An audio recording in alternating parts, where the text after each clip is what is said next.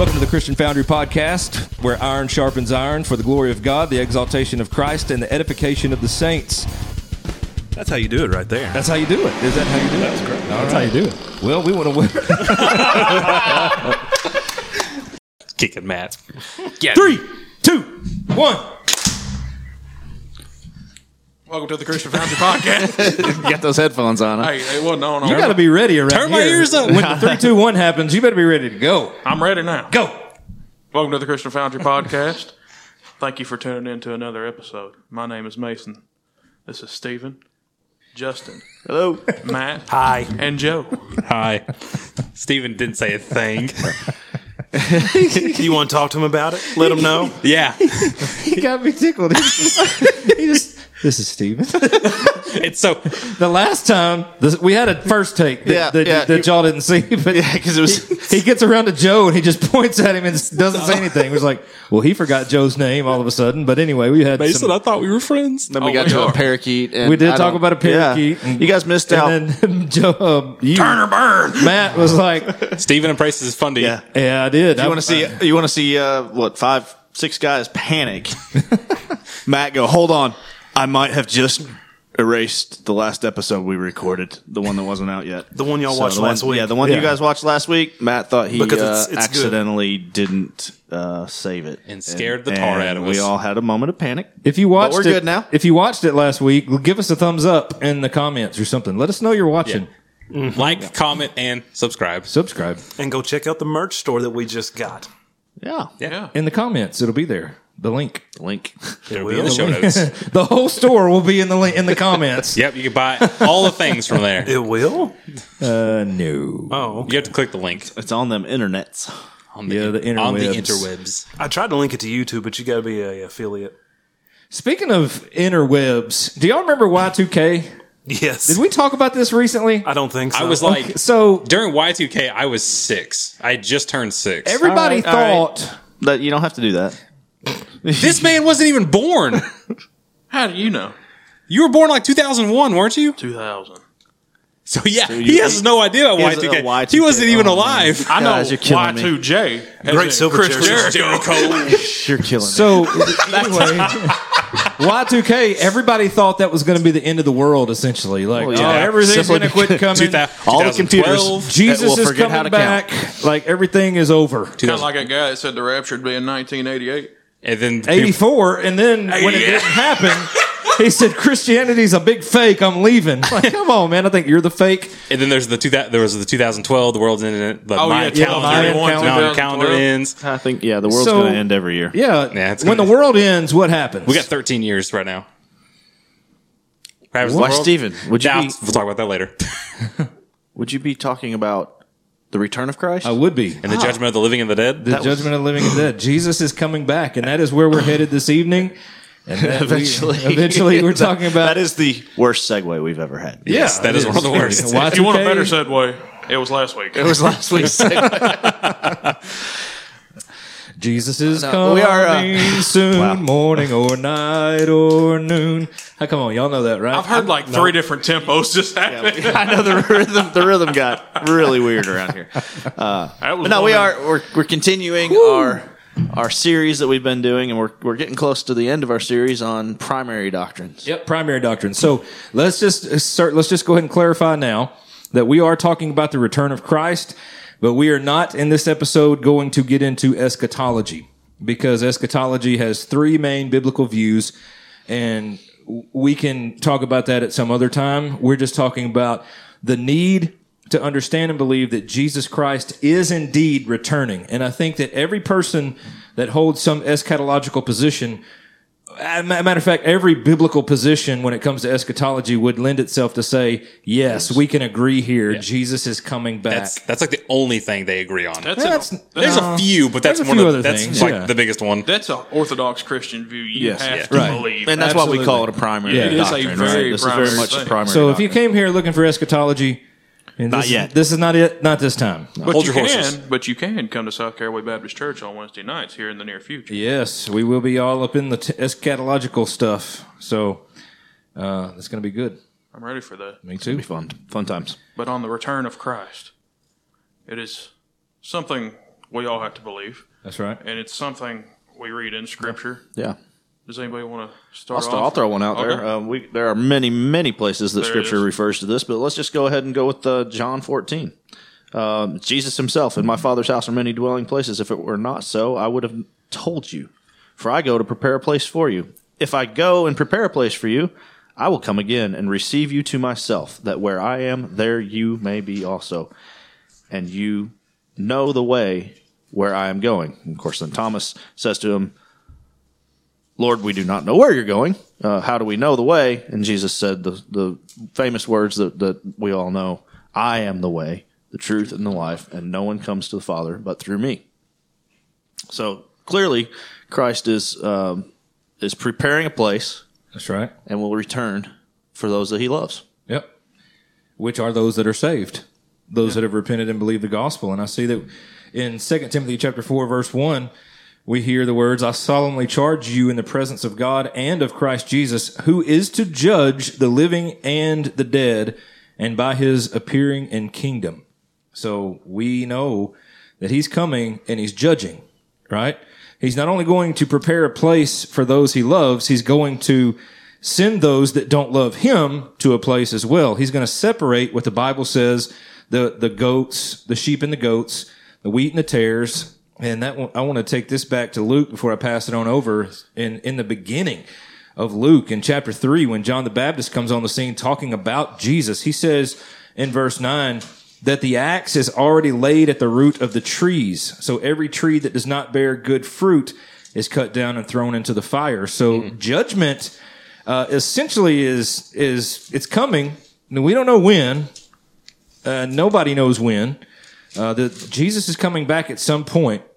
And then it also down here in verse 17 says, his winnowing fork is in his hand to thoroughly clear his threshing floor and to gather the wheat into his barn, but he will burn up the chaff with unquenchable fire. So this idea of this winnowing fork, they would get on the threshing floor and they'd scoop it up and they kind of throw it up and the wheat would sift down and the chaff would go up and kind of be blown away, right? So it would be separated from the good stuff. It would be sent away from the wheat, which was the good stuff they were looking for. So this is essentially saying that he's coming back. He will return. And when he does, he's going to judge and he's going to separate those that love him and he loves them. He will say, well done, my good and faithful servant. To those that he does not love and that has not loved him, has not repented of their sin and believed on the Lord Jesus Christ, he will send away. Depart from me, you worker of iniquity, for I never knew you. So I think just in these couple of passages here that we've already thrown out, we see that Jesus is not only coming back, he's coming back to judge. Yeah, he is coming back for a reason. Yeah. It's important to remember that as well. A lot of what you just said, it comes from Matthew 25. It says, when the Son of Man comes in his glory and all the angels with him, then he will sit on his glorious throne. All the nations will be gathered before him, and he will separate them one from another, just as a shepherd separates his sheep from the goats. He will put the sheep on his right and the goats on his left. Then the king will say to those on his right, come, you who are blessed by my Father, inherit the kingdom prepared for you from the foundation of the world. I think it makes it pretty clear that when he comes, he's judging. Yeah. Judgment comes with him. I mean, we also see in Acts 17 where Paul preaches to the people at Athens the same message, but the command there is to repent because he is coming. That's the thing. Judgment comes when he comes. That's right. And with no one knowing that time, no one knowing that when that's going to occur, then we can definitely say it's coming soon, right? Because if you don't know that time, and that's one of those things. Well, the Bible says it's coming soon. Well, this Bible was written many years ago, but when you look at it through the lens of we don't know, so we had better as Christians we'd better be doing the things we're supposed to be doing right now. And we should be spreading the gospel because we don't know when that day is, and we're running out of time. That's right. And time is not a constraint to God, so soon to him could be many of time for us. Yeah. I mean, what does it say in 2 Peter? It says, where is that? With the Lord, one day is like 1,000 years. 1,000 years is like one day. And it also goes to say, because in 2 Peter, his main address is they've been waiting on this day to come. And a lot of people are starting to turn away from that belief that he is coming back. Well, he says, in 1 Peter 3:9, which is taken out of context a lot, but it says, "The Lord does not delay his promise, as some understood delay, but is patient with you, not wanting any to perish, but all to repent." Yeah, and let's be clear what that promise is. That promise is the returning of Christ. Yeah. That promise is not health and wealth and prosperity. And just a side note there, which, like you said, that passage gets taken out of context an awful lot and twisted, and that's one thing we want to be sure that we battle against here. But the whole purpose of the letter in Second Peter. Second Peter. There's that 14th one you can remember. Is that 1 Corinthians, 2 Paul? Is this idea of the second coming, the coming a day of the Lord, with his return? There's a lot there. Joe, do you have something? Yeah. With that assurance that if we need, you finally got it right. It's about time. I've been trying to get my name right for weeks. But to continue on that idea of this assurance that Jesus is coming back, Jesus himself at the end of Revelation chapter 22, he says it not once, not twice, but 3 times. It says in 22:7, he says, "And behold, I am coming soon." That's not, I might be coming back. Let's see. Oh, I am coming soon. Blessed is the one who keeps the words of the prophecy of this book. And then in 12, it says, "Behold, I am coming soon, bringing my recompense with me to repay each one for what he has done." There's that judgment. There's that judgment. "I am the Alpha and the Omega, the first and the last, the beginning and the end." And then finally, in verse 20, "He who testifies to these things," he is being Jesus, says, "Surely I am coming soon. Amen. Come, Lord Jesus. The grace of the Lord Jesus be with all." Amen. Just simple, straight to the point. Jesus, his own words to John, not once, not twice, but 3 times, "I am coming soon." And when it comes to reading scripture, if they ever say anything more than once, you got to pay attention to it, because they say it for emphasis. It's for your attention, to grab your attention. Again, not once, not twice, but 3 times. And that's just one chapter. That's just one chapter, and that's at the very end. Yeah. It's 6 to 21 is that section where it's the header of my Bible says Jesus is coming. Of course, that's not there in the original writing, but it says Jesus is coming. That's the idea of this: is Jesus is coming back, and like 12 says, to repay each one for what he has done. That is separating the wheat from the chaff, like Stephen said. To welcome in those who did believe, and welcome in his children, and to cast out the ones that were against him. That judgment of the living and the dead. So, as a believer, if we believe and we know that Jesus is coming back to judge, how much should that matter to us?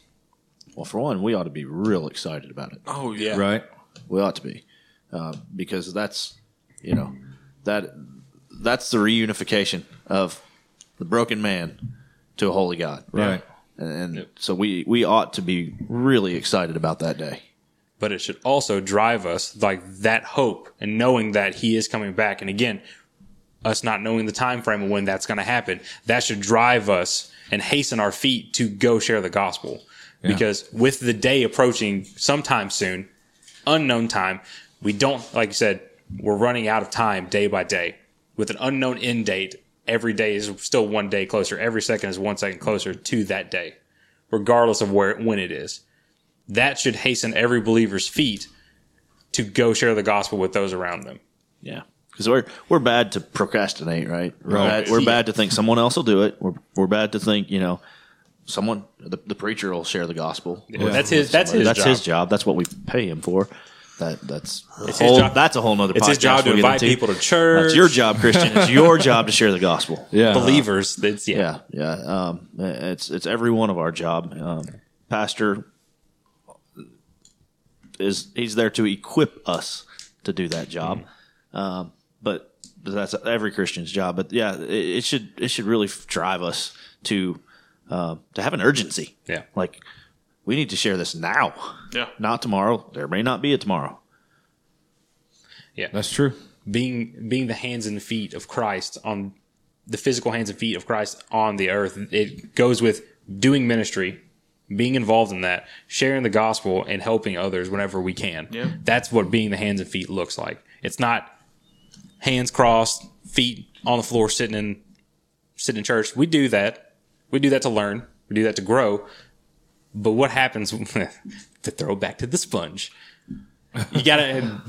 Y'all weren't here for this, the sponge conversation, but to be a sponge that is constantly absorbing scripture and expunge or filling. My words are not working for me. Filling up and going and sharing it and pouring out. That is what the hands and feet look like. That's what we're supposed to do. And if we're not doing that, then we're just sitting around absorbing for nothing. We get crusty, we get old, we get gross. Yeah, so it's for nothing. This is why we need that constant reminder that he is coming back. He's coming back soon, and he's coming back to judge. Because then it stops us from just absorbing and it reminds us, hey, we've got to go out there and be spreading this word. Yeah. So we live in light of eternity on this side. So there's a lot of people that would say, well, I know that Jesus is coming back, so I'm good, I'm saved. And then they just kind of live their life however they want to. And that's not the way we should live. No. Right? Y'all have all made a beautiful case of how we should live as believers in light of eternity. Yes, we have that assurance of salvation that we know that we'll hear, well done, my good and faithful servant. Do we deserve that? Absolutely not. I know I don't. But the unmerited favor of God. Yeah, that should push us to preach the gospel.